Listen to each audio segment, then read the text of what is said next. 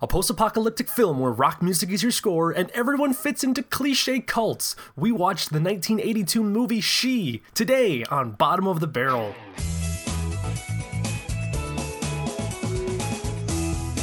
Hello everybody and welcome to another episode of Bottom of the Barrel. I am your host, as always, Jeff Bell, and today's movie, wow. Pretty much all I gotta say. That's that crazy. And you'll understand once I get done with the review. It's pretty it's out there, basically. It's a 1982 movie called She. Now, this movie is actually a remake of numerous versions of this exact same story. It's based upon a book from H. Rider Haggard, better known for the stories King Solomon's Mines and Alan Quatermain, that character. These movies have been being made since basically... early 1900s. This story of She has actually been produced numerous times, up till just recently in 2001 it was made. There's versions from this one that we were actually watching is the 1982 version. There is one from 1965, one from 1935, 25. They like to pretty much do it apparently every decade, because there's also at least 2 or 3 from the 1917, 1916. It goes back a long way. But we are focusing today on this version. This one is weird. Let's just be honest. It's a very weird movie. Now, I've never read the novel, so I cannot necessarily say if this is not what the novel is. This might be a very faithful adaptation to the story, but I kind of doubt it. So anyways, let's just get into the review. As the movie starts out, we're giving a very, very, very, very quick montage of a world being created by the Punisher symbol. Okay. And the movie's title, which morphs twice before vitalizing itself and slowly, and I mean slowly, floating itself towards the screen. After that action-packed opening, yeah, we're treated to another exciting scene of 3 people crossing a river with a mule. It's apparently 23 after the cancellation, a time where Earth has returned back to a more primitive time, and everyone's bartering 1980s items, including cereal and an upright arcade cabinet. The future, ooh. But the barter is interrupted by a rock number surprise attack by a group of bad guys dressed as a football player, a biker, a military leader, a boxer, so basically a post-apocalyptic version of the Village People. They fight, and what I must assume are the 3 main characters, ultimately resulting in a moment where the internet meme, "I took an arrow to the knee," actually would be appropriate, as the woman of the 3 is kidnapped by the evil rock band Village People, leaving the 2 men alone. Suddenly cutting to a room where everyone is chanting the words, she, and headbanging, we have a quick and pointless introduction to the film's titular character. It's a woman named She. Enough said. We find the 2 surviving men from the opening are actually brothers, and they are taken in by a strange woman who poisons both of them, locks one up in a pig pen, and sells the other, who is named Tom, to She, who puts him through the world's worst obstacle course that just involves him being pushed back and forth between a row of women and sharp sticks while blindfolded. No, seriously. That's about as much sense as I can make of it. Tom is picked up by some scientist cave-dwelling guy, cured of his giant wounds from the walk, and then immediately lets him go to get his brother from the strange woman, who walks in just as they're leaving and is immediately knocked out cold by Tom. He's a real woman lover. Dressed only in cloaks, Tom and his brother somehow manage to sneak into She's fortress and watch among the other chanters as she picks another man. For what? They don't say, I don't know. And she goes on her way. Walking into a random cave with a ton of shipping boxes and random electronics from the 1980s, she quickly fights 2... There's 3 now. Three more. Okay, so 5 men who burst out of the shipping boxes like dummies coming to life. I don't know how long they've been standing in those shipping crates, waiting for someone to just show up, but that must really suck for a job. Oh yeah, and a robotic Frankenstein monster bursts out of the last box and attacks her. And she pulls the bolts from his neck, and his head explodes. Yep, that just happened. She becomes quote-unquote cured, as said by some random crazy old creepy lady, who's now all of a sudden in the cave, and watches as she takes off her nightgown and takes a quick bath in a random bubbling pond of water. Because that's sanitary. We finally see what she's been choosing the men for as she walks into a room to sacrifice the man, only to find Tom and his brother waiting to ambush and kidnap her, forcing her to help them. As they stop for a night, the 3 of them are then ambushed by another group of mummy-looking people, I guess, who she knows and has worked with in the past. They betray her by throwing them into a slowly closing room where, oh god, the rock music soundtrack kicks in again and is so loud it makes me root for them to get crushed already just so it would end. Now this is a good time for me to make a point that the film has a very heavy rock-driven soundtrack that kicks in during quote-unquote moments of action and is so loud that it covers up dialogue and sound effects almost entirely. It's decently done music, but could have used a little volume control just to, just bring it down a little bit. Oh, crap, I'm starting to sound like an old man. She's bodyguards and henchwoman lady track her down to the crushing room where they find she and the two brothers somehow alive in an opening in the wall that would frankly be a design flaw in this room. They should really get that fixed.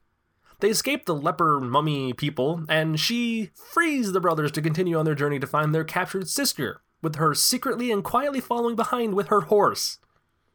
Quietly. With the horse. Yeah. The two men find what appears to be a peaceful colony of old-school Romanesque people who are, yeah, you know where this is going, don't you? They have a dinner party! No, seriously, they all get dressed up and have an old-world custom dinner party and everyone falls asleep. Oh yeah, and they're cannibalistic werewolf vampires. And they attack. And there's rock music. And then the brothers, she and her bodyguard escape to finally get away when they're attacked by monks, whose leader can make people levitate with his eyes. Of course, because if there was anything I felt this film was lacking, it was monks with magical powers. So after being tortured for a little bit, having some more food, which I'm pretty sure these people are eating full-course meals every 2 hours, a brief fight, a terrible "you look taller" joke to the bodyguard who was put on the rack, the brothers return the favor and help break out she and her bodyguard, only to be captured again by another crazy over-the-top character, this time dressed in 18th century clothing, who finds interesting specimens and dissects them. But this character doesn't last long, as she and Tom's brothers set the place on fire and escape, looking for Tom, who managed not to be caught. Tom, meanwhile, manages to find his way to the evil rock band Village People's walled-in city, where the Bridge Keep is a walking bad pop culture spouting Robin Williams impersonation that multiplies and regenerates each time Tom slices a piece of them off. It's like the average person's worst nightmare. So Tom gets into the city, shortly afterwards followed by she and Tom's brother. The two manage to steal 2 of the Village People's outfits, of course, and infiltrate the group during their dinner time. They're then ushered into an arena fight to the death with a handful of others in front of the leader of the Village People, a badly dressed, robot-looking, sequin-wearing guy who has Tom and his brother's kidnapped sister. It's like they knew where she was. During the process, she and Tom's brother reveal themselves to the final arena fighter, who happens to be Tom himself. The three, along with their sister, escape after the leader lets them go for a threat of killing she's people. She, which I just realized is really kind of confusing when you're just trying to describe this movie, because that's really all her name is. She decides to fight the evil Village People army at a bridge just outside in hopes of saving her people. Of course, Tom and his brother decide to help fight the battle and prepare the area for the attack. They fend them off for a bit, but just when things are starting to look grim, she's main bodyguard shows up with her army and chases them away. Everyone rides back to the boat from the beginning, where Tom and his sister get on and float away, having learned or gained absolutely nothing but what a crazy and ridiculous story this is. And that's the end. That's She. That is an hour and 45 minutes of craziness. I'm not even kidding you. The story is so over the top and so just completely random. Again, it seems like this review sounds, as I've said before, the reviews sound like I'm just picking out moments, but believe me, I'm not. This movie is so just all over the place, and I can tell that it was based upon a book, because I'm sure that the book actually delved into a little more detail about each of these different people that captured them. Because it seems like, oh, we're at this point. Oh, then we're at this point. Oh, then we're at this point. Oh, then we're here, these characters. And it just keeps like one right after another that I'm sure probably was about 4 or 5 chapters worth of the story, for each character. But in the movie, they're only there for about 15 minutes, if that. And then they're gone. So it's like these guys get captured, they escape. They get captured, they get escaped. It's like just one right after another. And it's just ridiculous. Now, She is a pretty decent movie. It's another bad film from the early 80s trying to cash in on some sort of fantasy or some sort of, classic literature. I blame Star Wars for half these movies, but if not for that, we wouldn't have these amazing films to watch. So it's catch-22 really.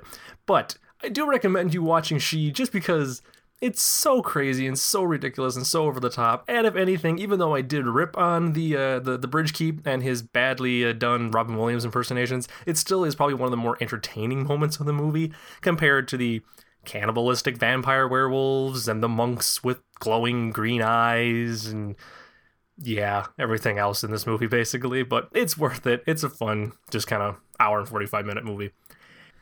Now, this movie is not necessarily family appropriate, so I do not recommend you watching it with younger kids. There is some violence in the film and a little bit of blood here and there, not necessarily anything gory, but there is also a topless scene as she does, as I mentioned before, bathe in a random pond. I guess. I don't really know why that was important to the story, except that it's a 1980s movie that's an action film, so it just needed to have nudity, I guess, in it. But that doesn't matter. So definitely not little kid friendly, but it's still a good, enjoyable movie for you to watch. And I highly, highly, highly, highly recommend you watching this and adding it to your queue. It is on Netflix right now. Look for it. Like I said, just search for the movie She and you'll find it. But that's all for today's episode of Bottom of the Barrel. I am your host, Jeff Bell. And as I've said before, if you know of any awesome, awesome films that you would like me to review and get out to the rest of the world here on this podcast, let me know by sending me an email or, well, don't call me because you don't have my number, unless you do have my number, and then go ahead and call me or send me a text message, but I'm not going to give that out over this, so it's really only privy for those who know me. So basically, I'm just rambling about something that you can't even do anything about. But anyways, get a hold of me, email me, write to me if you know my address, send smoke signals, do whatever you need to do just to get a hold of me. But let me know as soon as you can, because I would love to review more and more movies. I have a lot of films coming up, but you know what? Never hurts to have a couple more. So that's all for today's episode. Thank you for listening, and join us next time for more amazing Netflix and Hulu Bottom of the Barrel. That didn't make sense. Did anybody get that? No? I'll just fix that in post.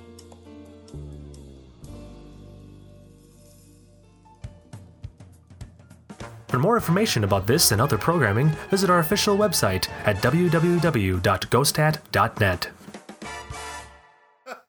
I like the ending.